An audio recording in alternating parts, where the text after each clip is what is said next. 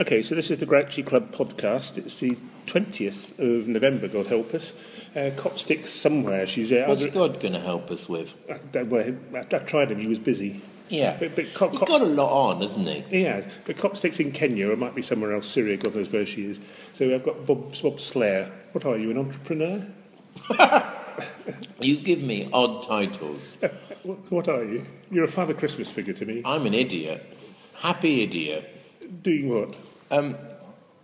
Well, I am the driver of a double-decker bus, mobile venue, the blunderbuss, and... Playing comedy. Comedies. And I'm a comedian that most other comedians say, but you don't do it right. Why don't you do it right? I don't know. I don't know how to do it right. That's not very friendly, unless you tell you I don't do it right. Some say it in a positive way. Well, That can go either way. When you tell me that what's his name was lauding your praises last year in this very venue, because What's his name?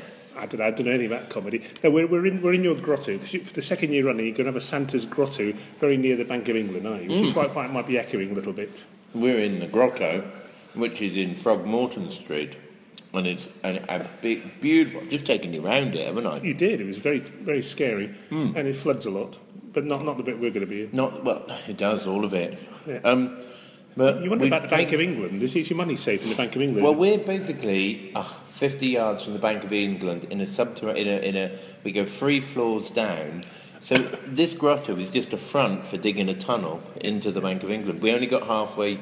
It took a bit last year. We got halfway to the Bank of England. This year we've got to kick on through, and get into that gold reserve. All you've got to do is blow the bloody doors off. All we've got to do is that, exactly that. Yeah. But in fact, Stuart Lee was just singing your praises last year, wasn't he? Because you've just seen the video last year. I've just seen some video that I didn't know exist of him doing an interview after his performance here last year. And interviewed by whom?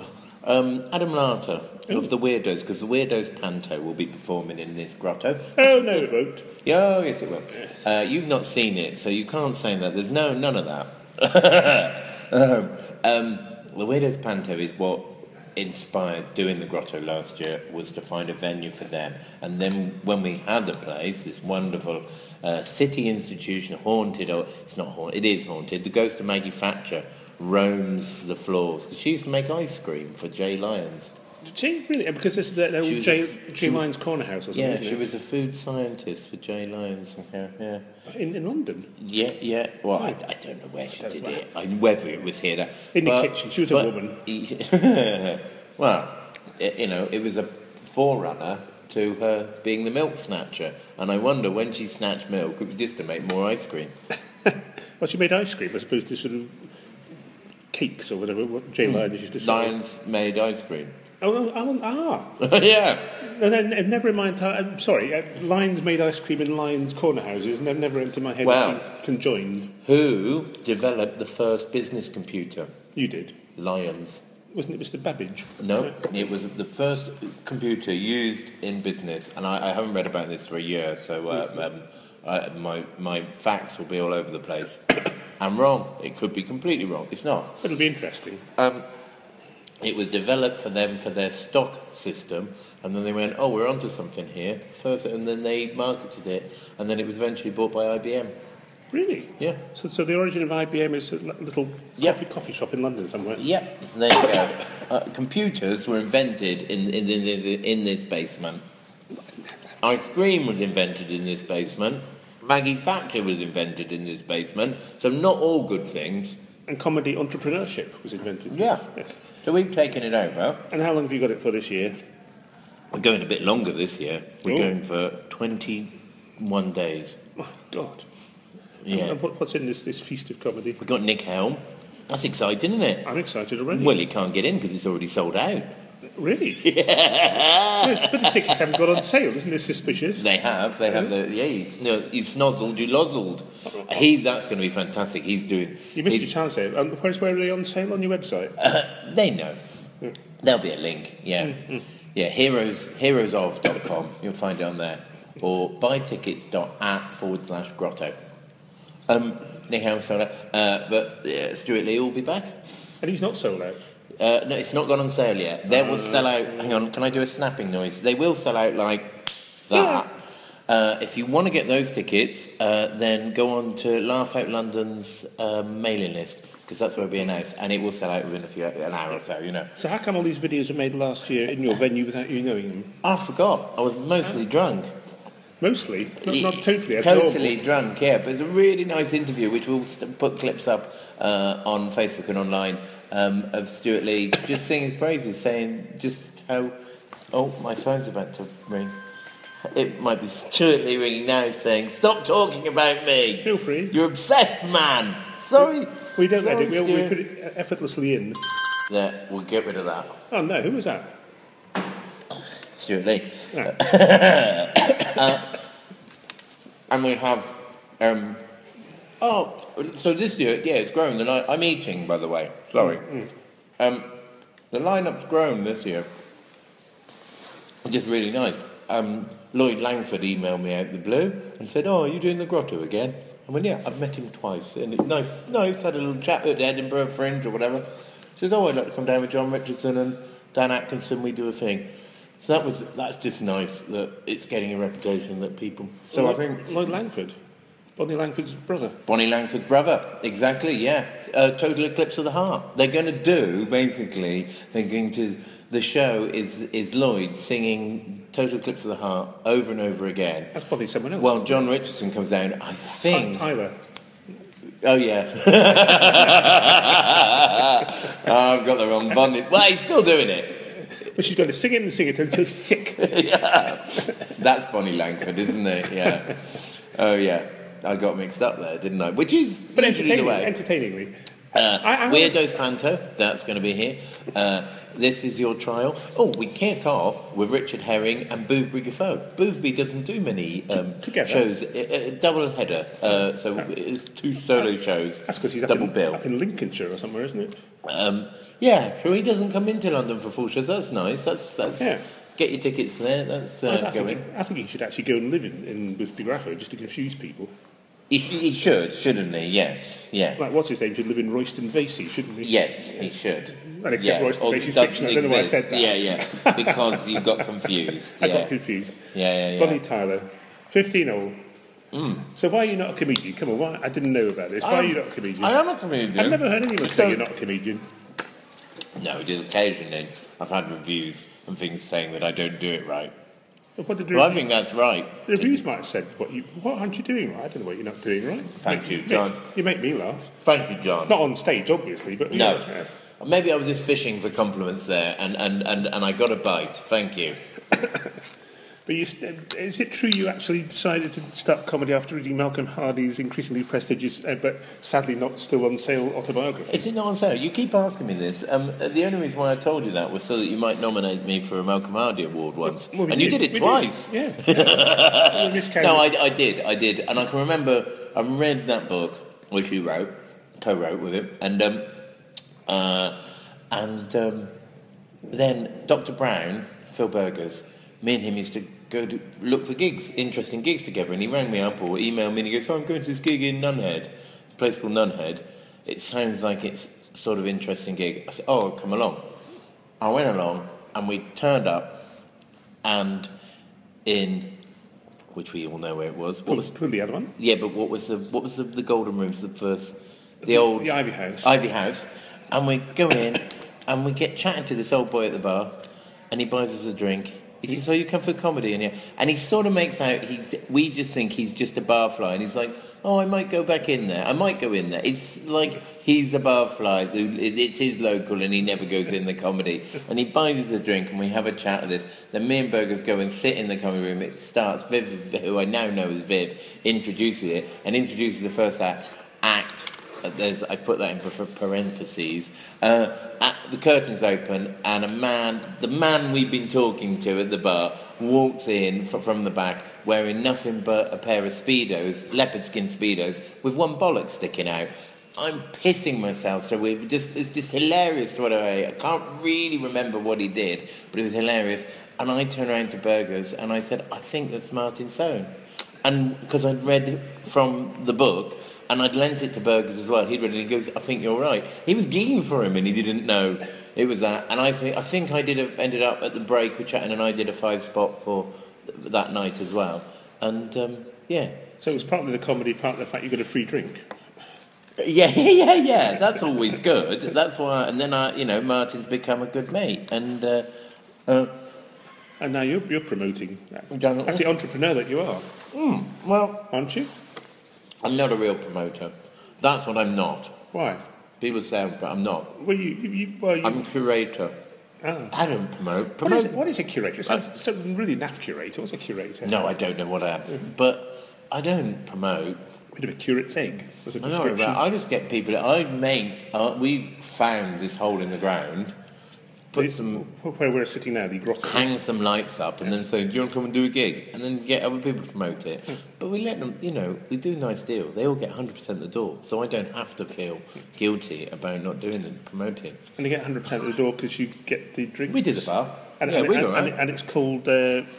What's it called? It's not called the free anything. It's called. No, this is ticketed. No, you're getting confused with what we do in Edinburgh. Pay what you want. Which you're very sniffy about, but it's a model that's saving the fringe. Or, as Stuart Lee said, Bob is one of the characters that is saving the fringe from itself. And what did he mean by that? I don't know quite. But it sounds very nice, doesn't it? I bet he calls you a curator. He does talk about me performing. He says Bob's venues. He says you just go on and you turn up and then you find yourself still there at 3 a.m, and he stood on a chair and he's shouting at someone, and just anything can happen. He says it's not necessarily very good. He said, but you can't leave. He didn't say not necessarily very good. He said it was brilliant. More than brilliant. I don't know what he said. I'll put the clips up online shortly. So what are you going to do after this? You've got the grotto for Christmas, then you've got the double-decker bus roaming around, going to random places before next year's Edinburgh? Yeah. And you Do you remember a band called TerrorVision? I remember the name from somewhere, but I'm not quite sure where. I might be getting confused with Terrorhawks, the Jerry Anderson series. You could do. And there is also a fleet of buses called TerrorVision with an A as opposed to an O. I think they're a bit like mega buses. But TerrorVision were Tequila, It Makes Me Happy. How does that? Like tequila, it make me happy. That was their big song. And others. It's as if they were here in the room. And which is odd, which is nice. I didn't expect this as a buzz. And so what have they got to do with it? So I met them at a festival I did, and it was the festival pissed down with rain, so they cancelled the outside stage and said, and went to cancel them, and they said, but we're on our way anyway. This is Tony Wright at TerrorVision, and on our way anyway, can we just play acoustic somewhere? Is there anywhere we can play? We play acoustic, whatever. And he goes, we got a bus. And I went, we'll play on that. So they played, supposed to be doing the headline in the main stage, ended up playing on my bus, and I just got on with him. And then so now we're doing a tour around the UK, around breweries in April. With a bus or without a bus? With the bus, yeah. How many people are in TerrorVision? He did it, him and his mate Millie, acoustic. Two. Yeah. TerrorVision is more. So they do full TerrorVision are doing arena dates with Thunder in January, and then he's doing little acoustic dates around breweries on my bus in April. As a duo? Yeah. Why would you be doing breweries? Why would that be? That was my idea. Just good places to park. We've got to park somewhere, and you need to park somewhere that we can have access to power and toilets. And you speak to breweries go, yeah, that's a good idea. I've just been 2 weeks in Castle Rock Brewery in Nottingham for Nottingham Comedy Festival. It's really nice. They let me park there for free, gave me a load of beer, and we did a lot of promo and stuff, and they're like happy. Went round the brewery. It's nice. I mean, they're all real ale. Craft beers. Whatever. You should have a bit of previous with groups, don't you? A bit of previous with your music. I've done with groups, yeah. Well, that's it. I've remembered previous with the beer. I've got previous with both strands of this conversation. Indeed, yeah. But yeah, so I used to tour with bands and manage bands, and I toured with Snoop Dogg and with the Bloodhound Gang and with Magic Numbers. And, of course, everybody's favourite Japanese rock band, Electric Eelshock. Oh, I've heard a lot about them. You're patronising me, aren't you? If you used to manage them. You still sort of vaguely manage them, don't you? Yes. I manage it when I promote them in Europe, really. Produce. So, but I don't get involved in day-to-day management anymore. They do that themselves. And sorry if you haven't heard of them. It's my fault because I'm a rubbish manager. What are they called again? ElectricEelshock.com. Shit, their website's about to run out. I've just remembered I got an email 2 weeks ago saying re-register their domain. If they lose that, that would be another mess up from my part, wouldn't it? So if you're listening, go out there and register ElectricEelshock.com. And hold it to ransom. Yeah.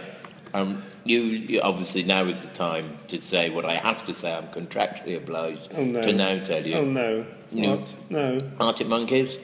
Arctic Monkeys? You've heard of them. I turned them down. I turned down some... Not bread. People so famous. Musical Youth I turned down for Tiswas. but who were very famous in, I don't know, the 80s, were they? Past the Duchy on the left-hand side. Indeed. But when I saw them, I think it was three young kids and their uncle, who obviously wanted to be famous. The uncle ditched himself and then he became famous. I don't blame myself. But why did you turn down Arctic Monkeys? I was very busy with my exact words, I can remember them like they were yesterday, was when little Alex asked William Rangers, I said, you were quite good, but right now I'm really busy. Electric Eelshock are about to be massive. And they are sort of massive in Sweden or somewhere. They do all right in places. Yeah. They do all right. I mean, they're very good. Electric Eelshock, I do highly recommend. They are wonderful. Yeah. I'm very proud that... Not quite as good as Arctic... Well, no, you can't compare it with Arctic Monkeys, no. It's like the vagaries of... If they'd have had a decent manager, they'd have been as big as Arctic Monkeys, you know. But unfortunately, they were held back by me. And if you'd been Arctic Monkeys manager... Nobody would have heard of them. They would be as big as Electric Eelshock is now. Yeah. Yes, well, there you go. There's my punchline. We've walked over that in a different direction. I've quite enjoyed that. You knew what the punchline was. But people underestimate you. You make people underestimate you because people think, oh, he drinks a lot, he's all over the place. But in fact, you're very together because you're not a tour. You didn't become a tour manager for Snoop Dogg if you don't know what the hell you're doing. I wasn't. See, this is the.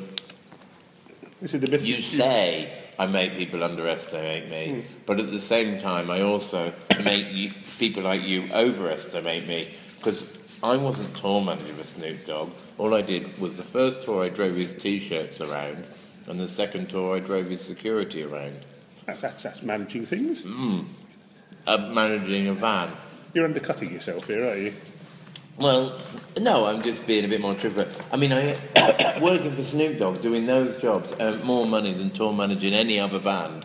Yeah. I mean, it was ridiculous. I went to get paid for Snoop Dogg for the second tour, and I went into the tour accountant. They've taken the whole floor of St Martin's Lane Hotel, which must have been like 11 grand. Why 11? That's quite specific. I think I worked it out. Raw saw a bill for a night, and I go in, I can't justify this much money they're paying me. What if he asks me? I can't. It's ridiculous. Why do you have to justify it? Well, I just think, I'm not worth this. I've done fuck all.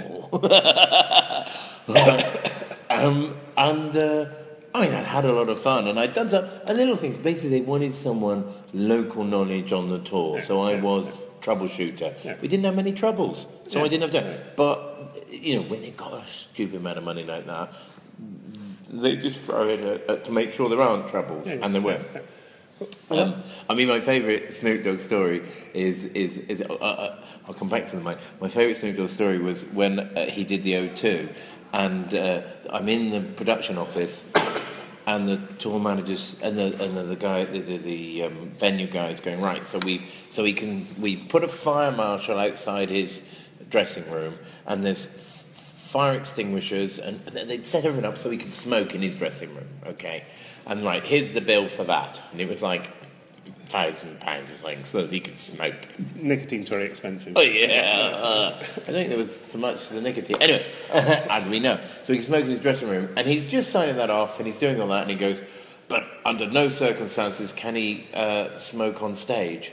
And the tour manager goes, oh, what? And he goes, oh, there'll be a big fine. And he said, and how much will that be? And they go, like, $3,000. And he says, would you like me to pay that now, or should we do that at the settlement? And it's just the amount of money that they had. It's like, well, he's going to smoke on stage, so we might as well do it. And they didn't even ask for a discount. Like, I'd have gone, well, can we pre-arrange it? Can we get a discount if we pay up front? They weren't even bothered. Or a discount for bulk. We're going to do that every day. So Season ticket.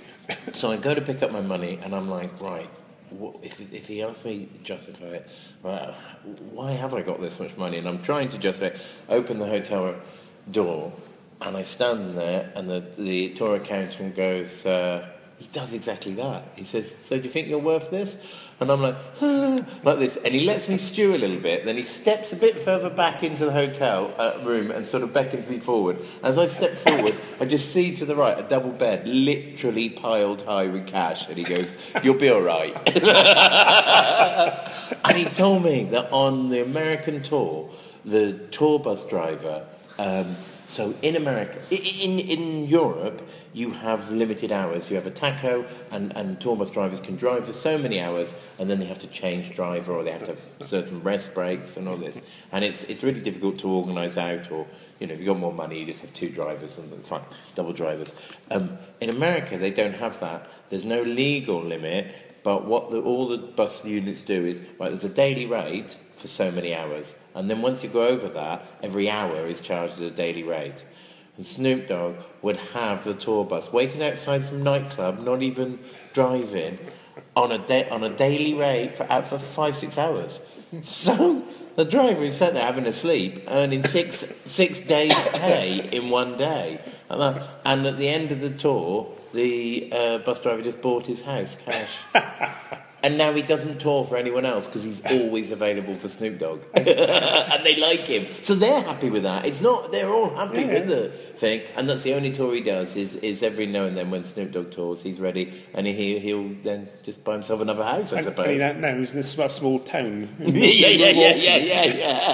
He now owns Chicago. He probably could buy Chicago. Well, you could buy Greece, for sure. Yeah, well, Chicago is the Greece of America. Is it? Yeah. Yeah. Is it? No, Detroit, I meant. Oh, Detroit, yes, yeah. Oh. Just a bit further north. Basically, if you've got a kite strapped to your back, you'll be blown to Detroit. Well, Eminem's probably got Detroit already. Yeah. Well, I think that's why it's gone down in value, is because Eminem's from there. Yeah, but I love Eminem. I'd have you right down as an Eminem fan. I think you love M&M's. He said, patting my tummy. I did pat his tummy there. Well, no, you should never complain about money because they pay you whatever you work. I remember I got employed to do a Jack D TV show because I was known for finding bizarre acts, and they wanted 2 bizarre acts every show, and it was 6-8 shows or something. And so I arrived, and there's like about 6 weeks pre-production, and I finally booked all the acts. I don't need to book anything at all. Yeah. Because the producer knows what he's doing, and I've worked with him before. And I asked someone about this, and they said, well, he employed you because he knows if anything goes wrong, he can just ignore it because you'll sort it out. Yeah, well, that was kind of what my role on Snoop Dogg tour was, and nothing went wrong. And indeed, the drummer did get arrested in Cardiff. I don't know if I'm supposed to talk about this. I don't know. I never knew what happened about That's only to be expected. It was a level of going wrong that was above my grade. We were recording... Pay grade. Like you have a pay grade with Snoop. Oh, yes. Snoop Dogg pay grades. No, we were recording Wimbledon Theatre and the entire roof fell in during a storm. Well, that's quite a problem. And it came down, I say the whole roof is not, it was part of a roof, and it was heavy rain, and it came down right onto all the electrical equipment. It was so good. No, all the electrical equipment. It brought the roof down. It did. Yeah, all the electrical equipment. And I'd flown someone in I'd flown the manager in from America, I'd flown the actor in from Italy, and were they not speaking? No, all the stuff was all the lighting cues, everything was white, and we were doing 2 shows that day. The whole thing was almost cancelled, but it wasn't because everyone was so efficient. There you go. Yeah. And the 2 Marks. Do you know the 2 Marks were doing a stilt walking act? The Marx Brothers? No, 2 Marks. There were 2 Marks. 2 Marks. 2 Marks. The 2 Marks, and one of them, for some extraordinary reason, this is on another occasion, decided to practice on the roof over the Wimbledon Theatre and sprained his ankle. It was a nightmare. Wow. Don't even go there. You see, this is why I'm not a performer, because my stories are interesting, but I can't tell them. Your stories are interesting, and you can tell them. You see, that's why you're a performer. No, the only thing you do wrong is apologise at the end. It was a very interesting story that you told perfectly beautifully. No, I didn't. No, it was you were doing it again. It's a better story. I'm a miserable worm on the face of creativity. Nobody wants... So, look, if you really thought that, you wouldn't be doing this frigging podcast, would you? Don't give this all poor me trying to get sympathy bullshit crap, John Fleming. You know that you can tell stories, else you wouldn't be trying to communicate with the world via your blog and your podcast. No, all I do with my blog... You went like a little told-off schoolboy then. All I do with my blog is I just interview interesting people, write down everything they say, add in a few words of my own, and then people think I'm interesting. But in fact, it's the other person that's interesting, isn't it? So actually, I'm interviewing you in effect. It's not really a podcast, not really a conversation.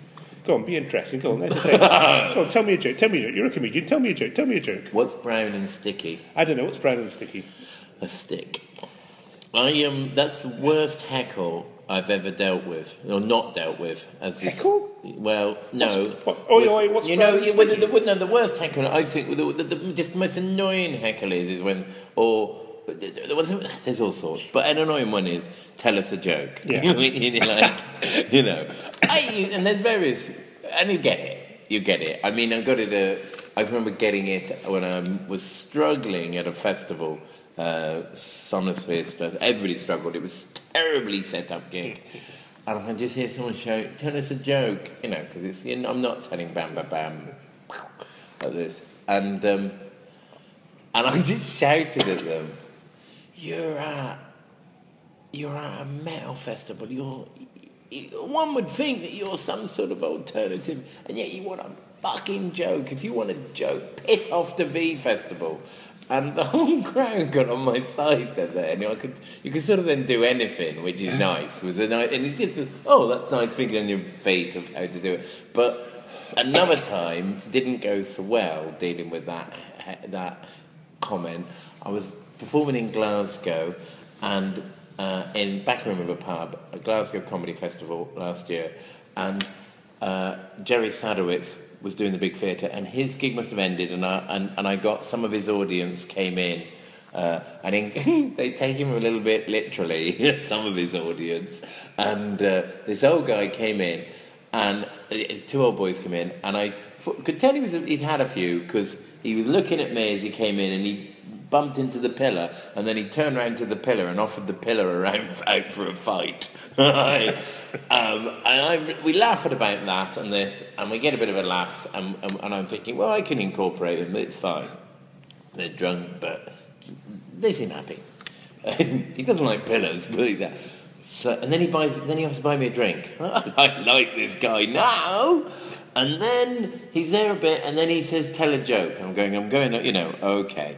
And I say, what's brown and sticky? And then I turn around to somebody who I'd been chatting to in the gig. I sort of do an aside to them about that, going, I can't remember what the aside was, but the point of the aside was, I missed what he said. And then I come back, and then the barman is coming round and saying, I think you've had enough. And I'm going, hey, don't throw him out, he's nice. And I'm thinking they're being... I knew these bars now. I've been performing in there 2-3 nights, and I thought, they're trying to help me. I don't need help. I can cope with this. It's just a bit of a laugh. But I thought they'd be nice, so I was letting them know it's fine. No, I'm fine. They can stay in. He goes, no, they're leaving. Hey, come on, let them in. I'm thinking the guy's bought me a drink. And then I give him a copy of my book. Then I can see he's not going to be let in. So I give him a copy of my book, and I say, you're my favourite. I tell everybody they're my favourite, but you are my favourite. I turn, and he's thrown out with a huffle. And I turn around to the room, and there's other people are getting up, and they're walking out as well. And I think, I told you not to throw that guy out, because look at now people feel awkward, and they're leaving. And I'm like, well, hey, don't go anywhere. I'm thinking, well, they still like me. And this person just turns to me and goes, and you're a prick as well, and walks out. And I look out, and there's like about a third of the audience left in, and one person absolutely pissing themselves, Tim Renko.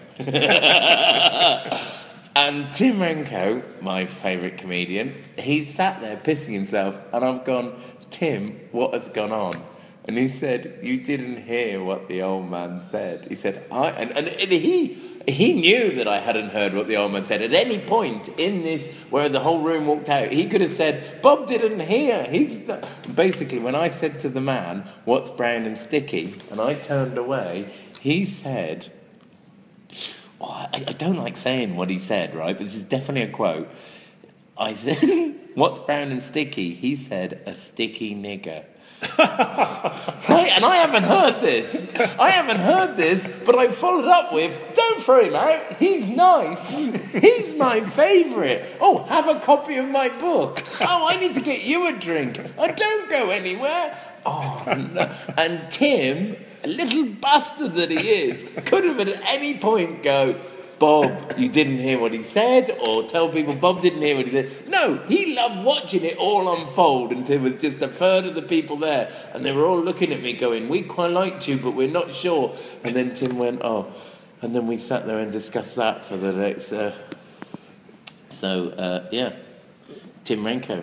So, do you think you're going to top that? What? Do you think you're going to top that in the remainder of this podcast? What, do you think that's the ending? Have we got to? It could be an ending. We have to work towards an ending. Shall we do my favourite Tim Renko story? Yes. Okay. I love Tim Renko. First of all, take your clothes off. My favourite Tim Renko story is, so I was setting up a venue like this, but in Edinburgh, a smaller one, the bookshop.